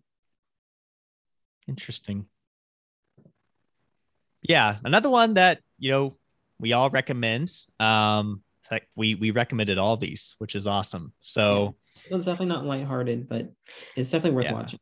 If you have the Criterion channel, it is on there. Very nice. Any further thoughts on The Sweet Hereafter before we move into our honorable/dishonorable mentions here? All right. Well, this time we have 39 movies in our recommended here. So definitely more than we had with like 1930. So going to start at the top here. 12 Angry Men, obviously a remake here. Pretty decent remake. I mean, obviously can't remake a classic, but right. It's a good cast. Changes up a little bit of things, I think. So can I say a story about it? Yes. Okay. Absolutely. So Ving Rhames won a Golden Globe for oh gosh, who's the boxer promoter with the hair? Oh, gosh. Don King. Oh, yes. Don yes. King. Because yeah. Okay, so he won a Golden Globe for that, but he felt that he wasn't deserving of it and gave his Golden Globe to Jack Lemmon, who is in 12 Angry Men. Oh, yes. I didn't know that actually. You've seen the clip. Fascinating. Well, we're gonna watch the clip again, so it's a very touching thing, Yeah, that's cool. So next one we have here is Four Little Girls, a documentary from Spike Lee, which I've seen pieces of. I've never seen the thing in whole, but definitely one I need to get to at some point. It's very good. Next we have Air Force One, President Becomes Badass, starring Harrison Ford. Haven't seen it in years, but get off my plane. Amistad, Steven Spielberg. So Yeah. I haven't seen this one, but We didn't get to see. I've I seen haven't it. seen it. I've seen it, but we didn't get to see it this time around. It's very long. yeah. Anaconda. The Nicki Minaj story. Oh my god. Another J-Lo movie, actually. Yes. And Interesting, Ving Rhames. yeah. Oh, not Ving Rhames. How he's on my mind. What's his name? The crazy guy. John Voight. Oh, even everybody. John Voight doing some sort of weird accent in it. Very nice. This one, I forgot. Haven't seen it since I was a kid. The Anastasia.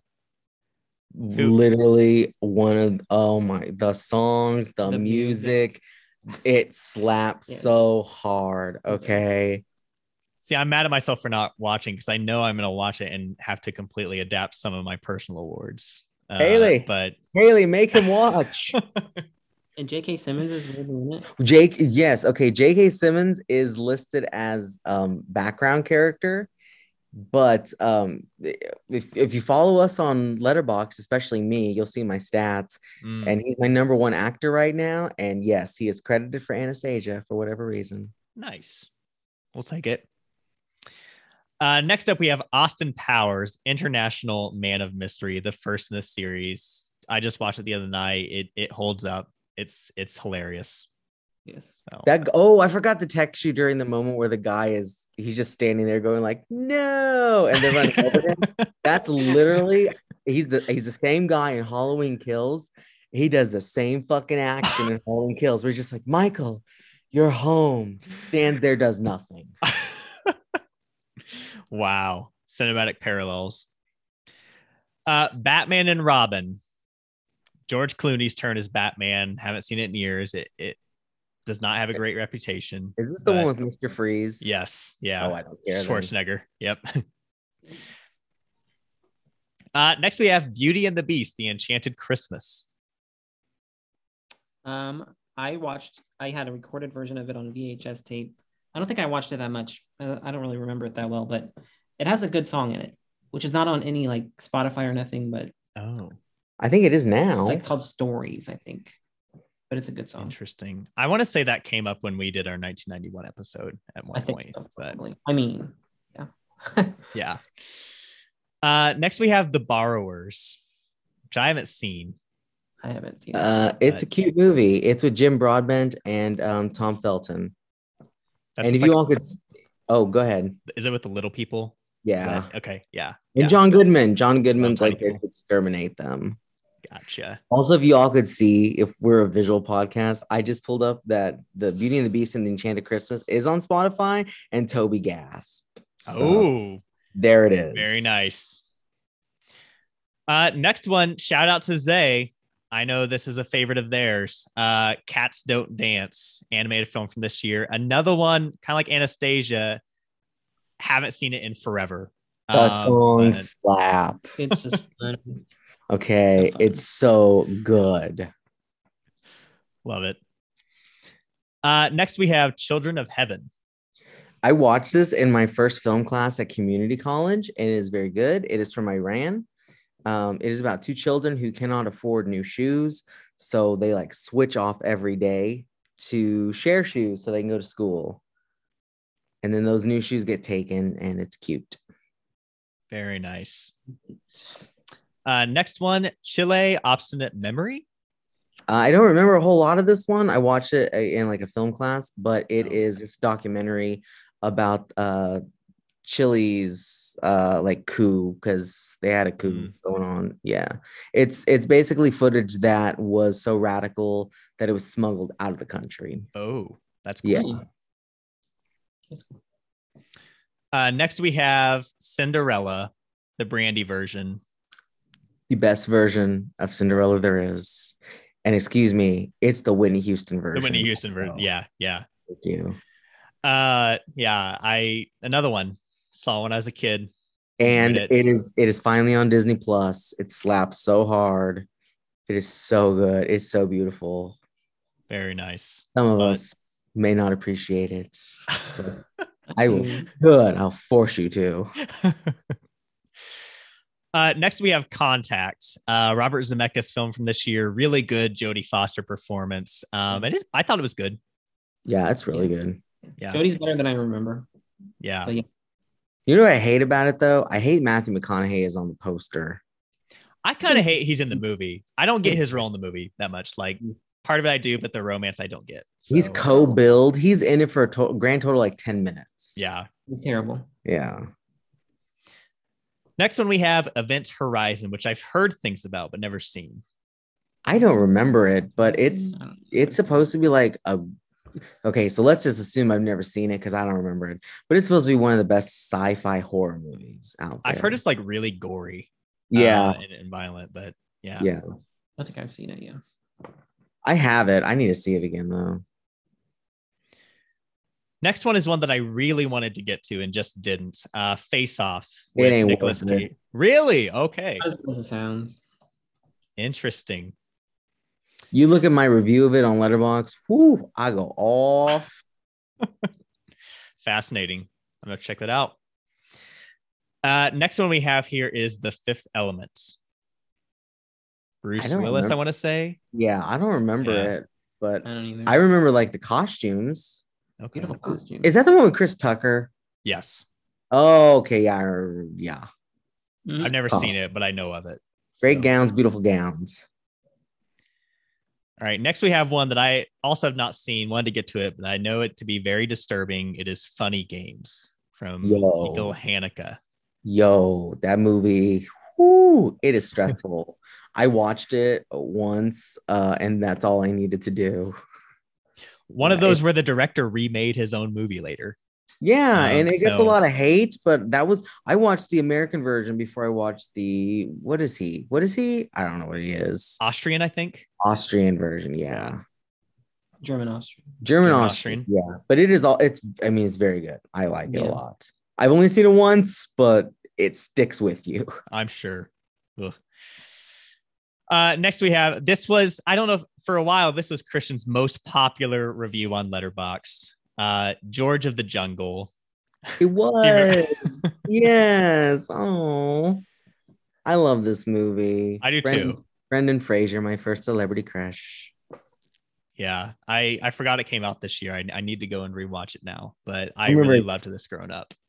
I'm looking at Toby's letterbox, and it's not marked as watched. So what? I have never seen it. Oh, Oh, I've been I've gooped. seen like little bits of it on TV, but I've never seen the whole thing. I'm pulling out my shoe. it's so funny. Brendan Fraser, Leslie Mann, Thomas Hayden Church. Yeah. I'm so mad. Yeah. All right. Well, I know we're watching soon. Mhm. Next, we have another childhood favorite that I did rewatch, and I love it. It is Hercules. High key, best Disney soundtrack. It's amazing. So, The song slaps so hard. so good. So good. Also, I love Danny DeVito and I love James Woods in this movie. Yeah. So I did not good. grow up watching this actually. It's only the second time I've seen it, but I like it too. Ooh. There's another childhood fave. One that I know the two of you watched in the last couple of days, Home Alone 3. Yeah, it's Toby, say it. It's a good movie. What's Roger its Ebert average liked it. It's like a box? 2.5. Yeah. Like, it's just a fun movie. I don't know. I love it. I give it a 5 just because nobody else will. It is Somebody good. has I will to. say. I noticed that I never seen it until 2018, and every year we've watched it since. Like we watched it Oh. the night before we did this. In my mind, Kevin's mom is the mom from that movie. Oh, what I thought. fascinating. That's what I thought for the longest time. I thought I read that somewhere, but I don't know. Yeah, it's just a fun movie. You can't Yeah. like, yeah. I haven't seen it for years once again, but yeah. Disney Plus. Yep. There you go. Next we have I Know What You Did Last Summer. Garbage. Stinking movie.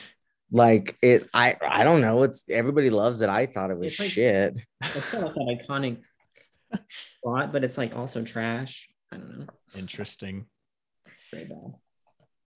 Next we have Jackie Brown, which Quentin Tarantino. I thought it was really good. Not one of his better ones for me personally, but Pam Grier is awesome in that movie, as is Samuel L. Jackson and Robert Forster. They're all great cast. I believe Robert Forster, didn't he get a nomination for that? He did. Yeah. Yeah. It was the film's only nomination. Yeah, one of my more favorite Quentin Tarantino's, to be honest. Yeah, it's got a really great like multiple perspective scene in it. That's pretty awesome. So next we have Liar Liar, Jim Carrey, another one I haven't seen in years, but Jim Carrey, it's like one of my favorite, like when I think of Jim Carrey, I think of him in Liar Liar. Nice. I grew up watching it. It was one of my dad's favorite movies. He introduced it to me, so I like it. Yeah. The sequel, The Lost World, Jurassic Park. Meh. Never seen it. Oh, is that the one, Julianne, right? Yeah. Getting my shoe out. This Jurassic Park movie. How do you not like? How dare you? I thought you said it was meh. I mean, it's Steven Spielberg. It's still okay, like fair. It has dinosaurs. I can't say what it has in it, but damn, I can't believe you've never seen it. Never seen that one. Never seen part 3 either. Part 3, getting my shoe out again, is deep. Ladies and gentlemen, I'm taking my shoe, my chancla, and hitting you. Part 3, I can understand. Part 2, though. Yep. Apologies. Blind okay, spot. well, now you gotta watch it. So next we have The Making of Psycho. It's on the Blu-ray, right? It's on pretty much. If you own a copy of Psycho, it's on there. It's interesting. It's very insightful. Very nice. Yes. Next we have Men in Black. Galaxy Defenders. Or what Jada Smith calls the men she wants to take Will away because she hates him secretly, but she loves him, but she doesn't. Should I give my hot take on Men in Black? Oh my God. Okay, go ahead, Jada. Third one is the best one. Oh. What? It's so emotional. I'm sorry. I really enjoy the third one. Yep. First one's so iconic. It scares me still. The cockroach thing. It is scary. You agree with that? Also, the ride at Universal is very fun. It's very old, but it's very fun. All it is you shoot aliens. I mean, it's... I don't think they have it when we went in Los Angeles, I don't know if they had it anymore. I don't remember it. And in Florida. I don't know. Next one we have here is Mouse Hunts. Another one I haven't seen in years. Maddie likes that movie. Nathan Lane. Yes, I watch it for him.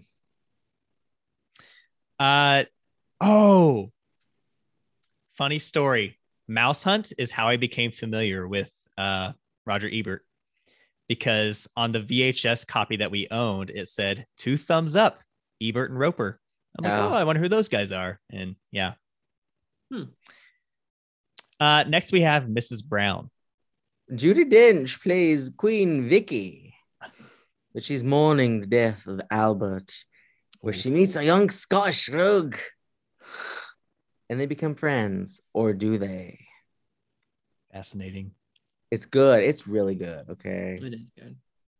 And the spiritual sequel is good too. Oh, yeah. The spiritual sequel being Victoria and Abdul. Oh, yeah. Okay. Yeah. That makes sense.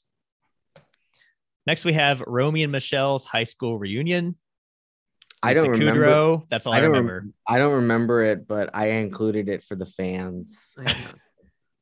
You haven't? No. I'm failing.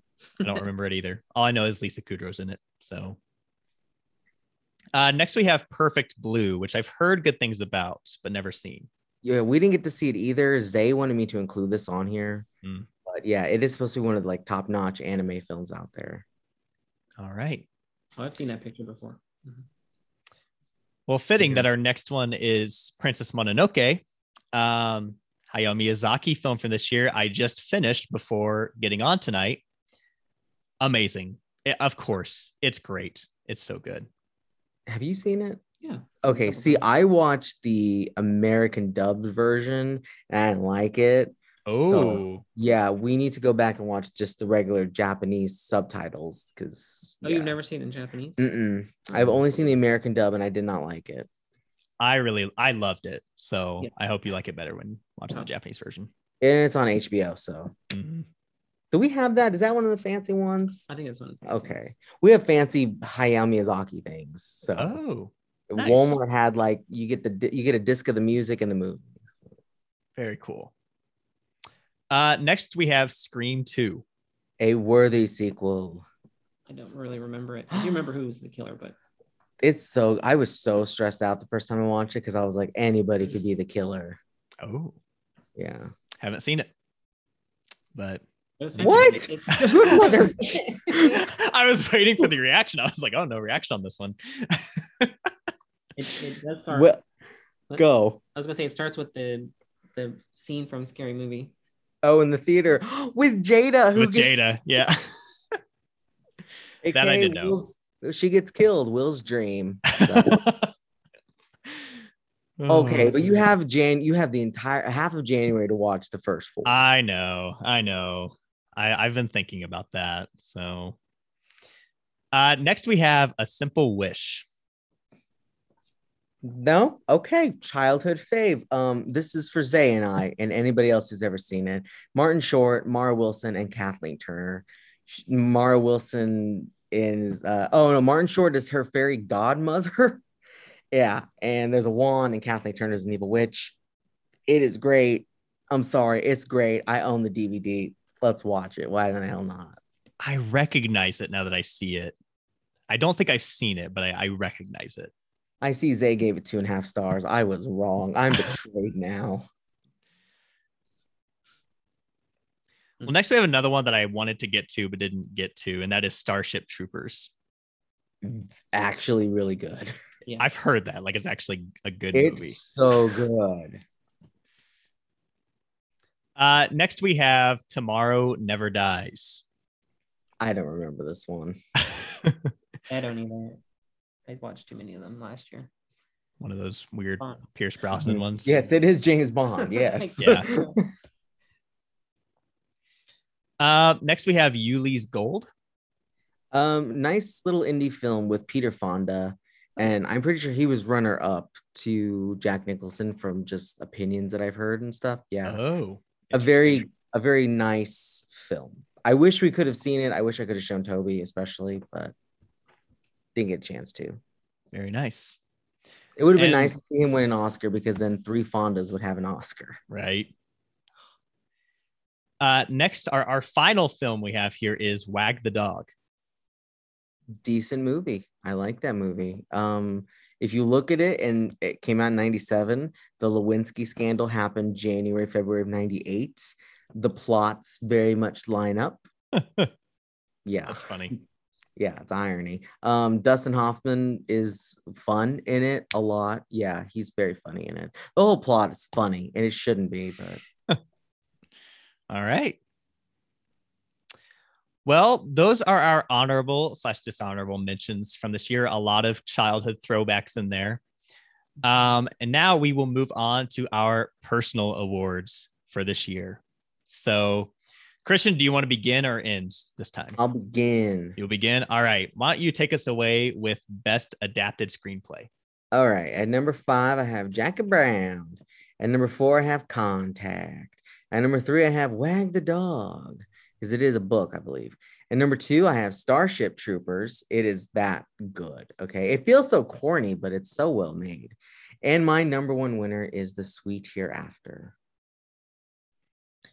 All right. Toby, you want to take us away with yours? Yes. All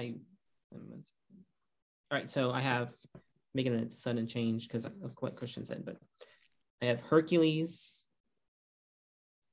The Sweet Hereafter, Wag the Dog, Men in Black, and Jackie Brown as my winner. All right. Well, I'm making changes on both of yours. I didn't know if Hercules was adapted or not. So I mean, I don't know. I consider it to be because they're myth. In that case, I'm going to consider it too. So I do, after listening to both of you, I have a full lineup now. So number 5, I have Contact. Number 4, Hercules.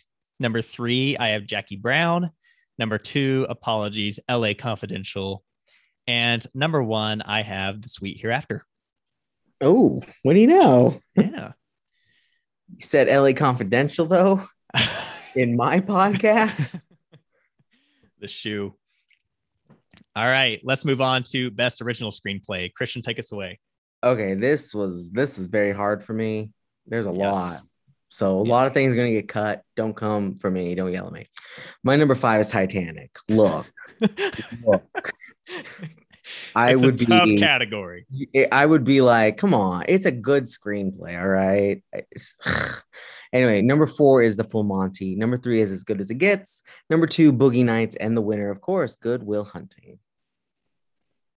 I also have Titanic at my number 5. I have to include it though, because like we said in the last podcast, it takes a lot to write a screenplay that encompasses so much and has that story, Romeo and Juliet. And then Eve's Bayou, Boogie Nights, The Game, and my winner is Good Will Hunting. Yeah, the last episode, I gave the Academy so much shit for not nominating Titanic in screenplay. It's also my number 5. Oh. Not included.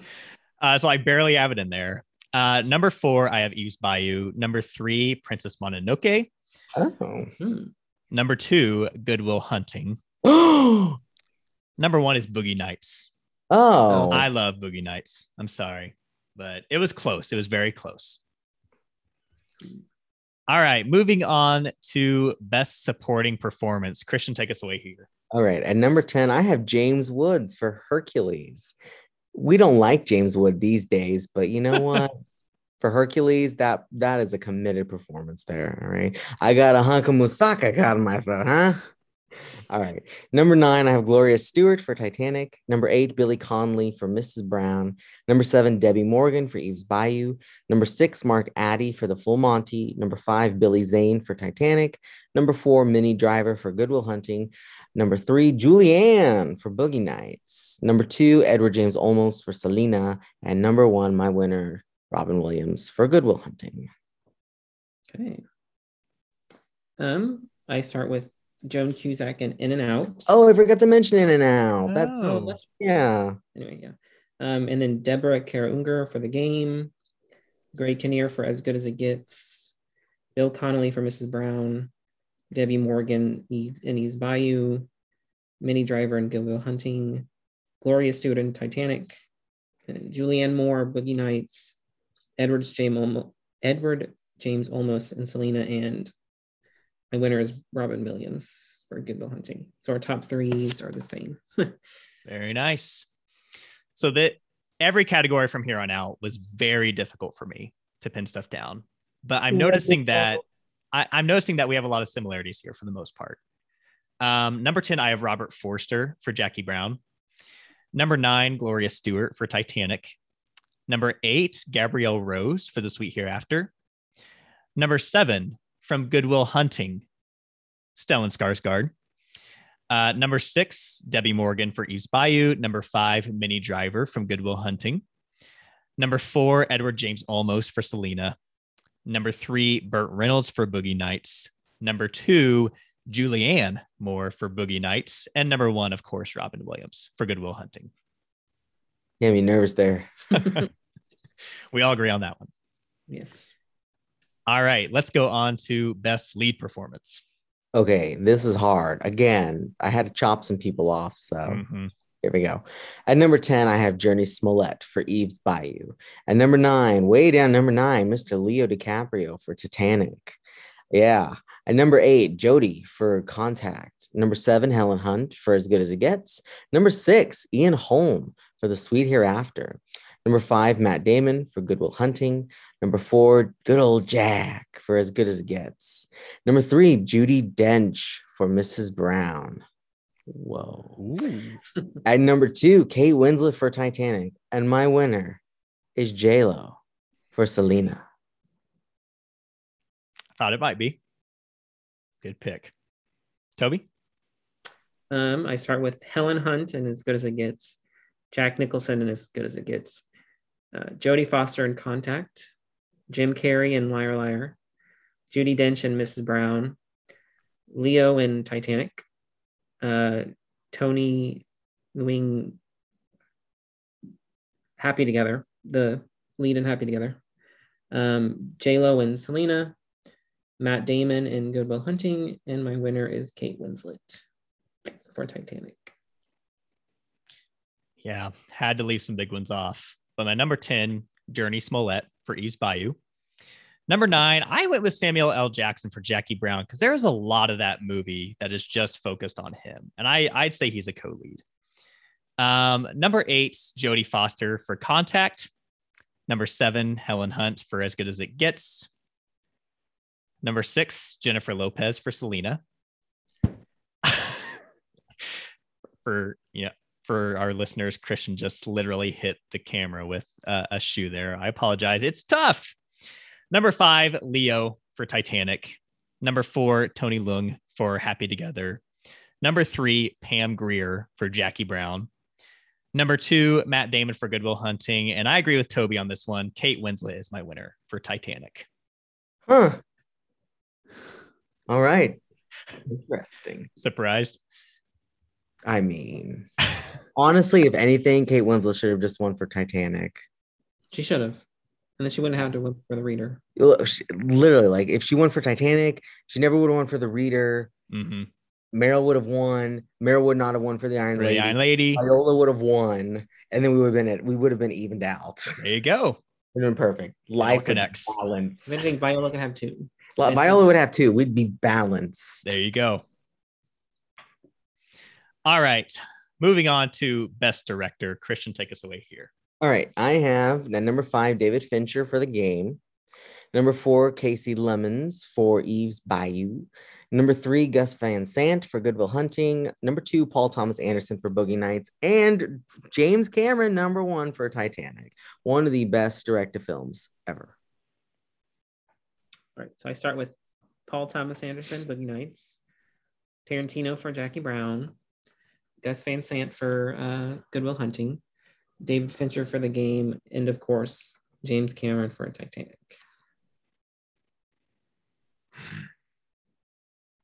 I'm making a change. Yeah, so I made a last second little change here. Number 5, I have Curtis Hanson for LA Confidential. Number 4, I added in Gus Van Sant here for Good Will Hunting. You two mentioned him, got to have him. Number 3, Hayao Miyazaki for Princess Mononoke. Number 2, Paul Thomas Anderson for Boogie Nights. And number 1, like Christian said, of course, James Cameron for Titanic. Nice. All right. Moving on to the big one, our top 10 of the year. Best Picture. Christian, take us away here. Okay. So this, I want to say that there's a lot of 97 movies out there. Okay. I would not call this totally finalized on my part. Maybe the top 5, but not the entire thing. So at my number 10, I have The Sweet Hereafter. Number 9, The Full Monty. Number 8, As Good as It Gets. Number 7, Anastasia. Number 6, Starship Troopers. Number 5, Hercules. Number 4, Boogie Nights. Number 3, Good Will Hunting. Number 2, Selena. And number 1, it had to be Near Far, Wherever You Are, LA Confidential. It is Titanic. Wow. Very nice. All right. So mine starts with a 10, Boogie Nights, Princess Mononoke, Happy Together, Jackie Brown, Liar Liar, The Game, Home Alone 3, Selena, Good Will Hunting, and Titanic, of course. All right. Christian, get the shoe ready. My number 10 is Selena. At least it made top 10. Okay. Number 9 is Jackie Brown. Number 8 is Happy Together. Number 7, The Sweet Hereafter. Number 6, LA Confidential. Number 5, Hercules. Number 4, Good Will Hunting. Number 3, Princess Mononoke. Number 2, Boogie Nights. And number 1, the deserving winner is Titanic. Look at that. Yep. So this year, I think we would say that not only did the Academy get it right, they got it very right. Not only our pick for the Best Picture nominees, for all three of us, our number one of 1997 is Titanic. It's what she deserves. It's my personal favorite Best Picture winner. There you go. Very nice. So yeah, that's what we've got for 1997. Very, very good year. Some of these were very difficult to pin down, as we mentioned. But as always, thank you for listening as we've gone through these. As always, rate, review, subscribe on Apple Podcasts if you can. Only 5-star reviews, of course. Please. But find us wherever you listen to your podcasts, and check us out on Facebook, Twitter, Instagram, Letterboxd. Thanks as always to Joshua Arnoldi for doing our theme music for this. And be sure to tune in next time. We will have an episode releasing in, December coming up here. It will be Christmas themed, at least in some way. So be on the lookout for that. That's all we're going to say. Toby, thanks as always for joining us. Any final thoughts from you? I had a great time as always. Love watching movies, of course. Perfect. Christian, any final thoughts from you? I wanted to give a hint at the thing, but I guess Christmas in some part is fine. Give another one. Well, we're going to have a wonderful time doing this in small town America, where we follow an everyman, much like our dear host, Brett. There you go. As if that wasn't obvious. Well, I don't know. Some people say couldn't get the cruise ship from hell from the last episode. This is true. Either way, be on the lookout for that and be sure to tune in then. Bye.